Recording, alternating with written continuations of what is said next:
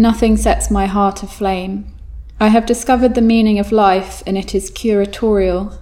I was displaying the contemporary hunger for objects, and it was not unusual. I did the research. I am not the only one for whom the word vintage has become like a lozenge. My eye lounges among the relevant pages of the Premier Auction website. You will have some experience of this. Perhaps there was something missing in your life, and it was a mid-century lampshade or a fixed-gear bicycle. Nothing sets my heart aflame like a minimalist font library. Oh my God, some bridges are feats of engineering and design.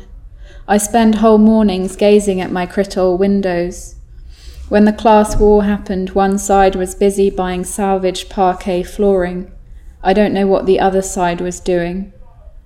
If I only had a brown leather satchel, I would be more formed politically.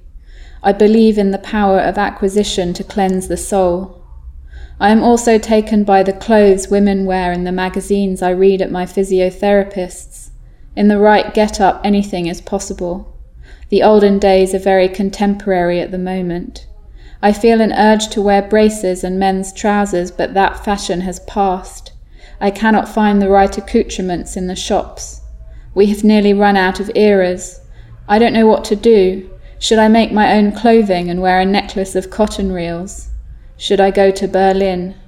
But I see something of myself in a perspex brooch. Give me a moment.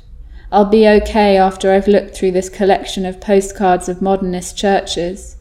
My crisis is relatively universal. Every time I think a new thought, I can smell an old one burning.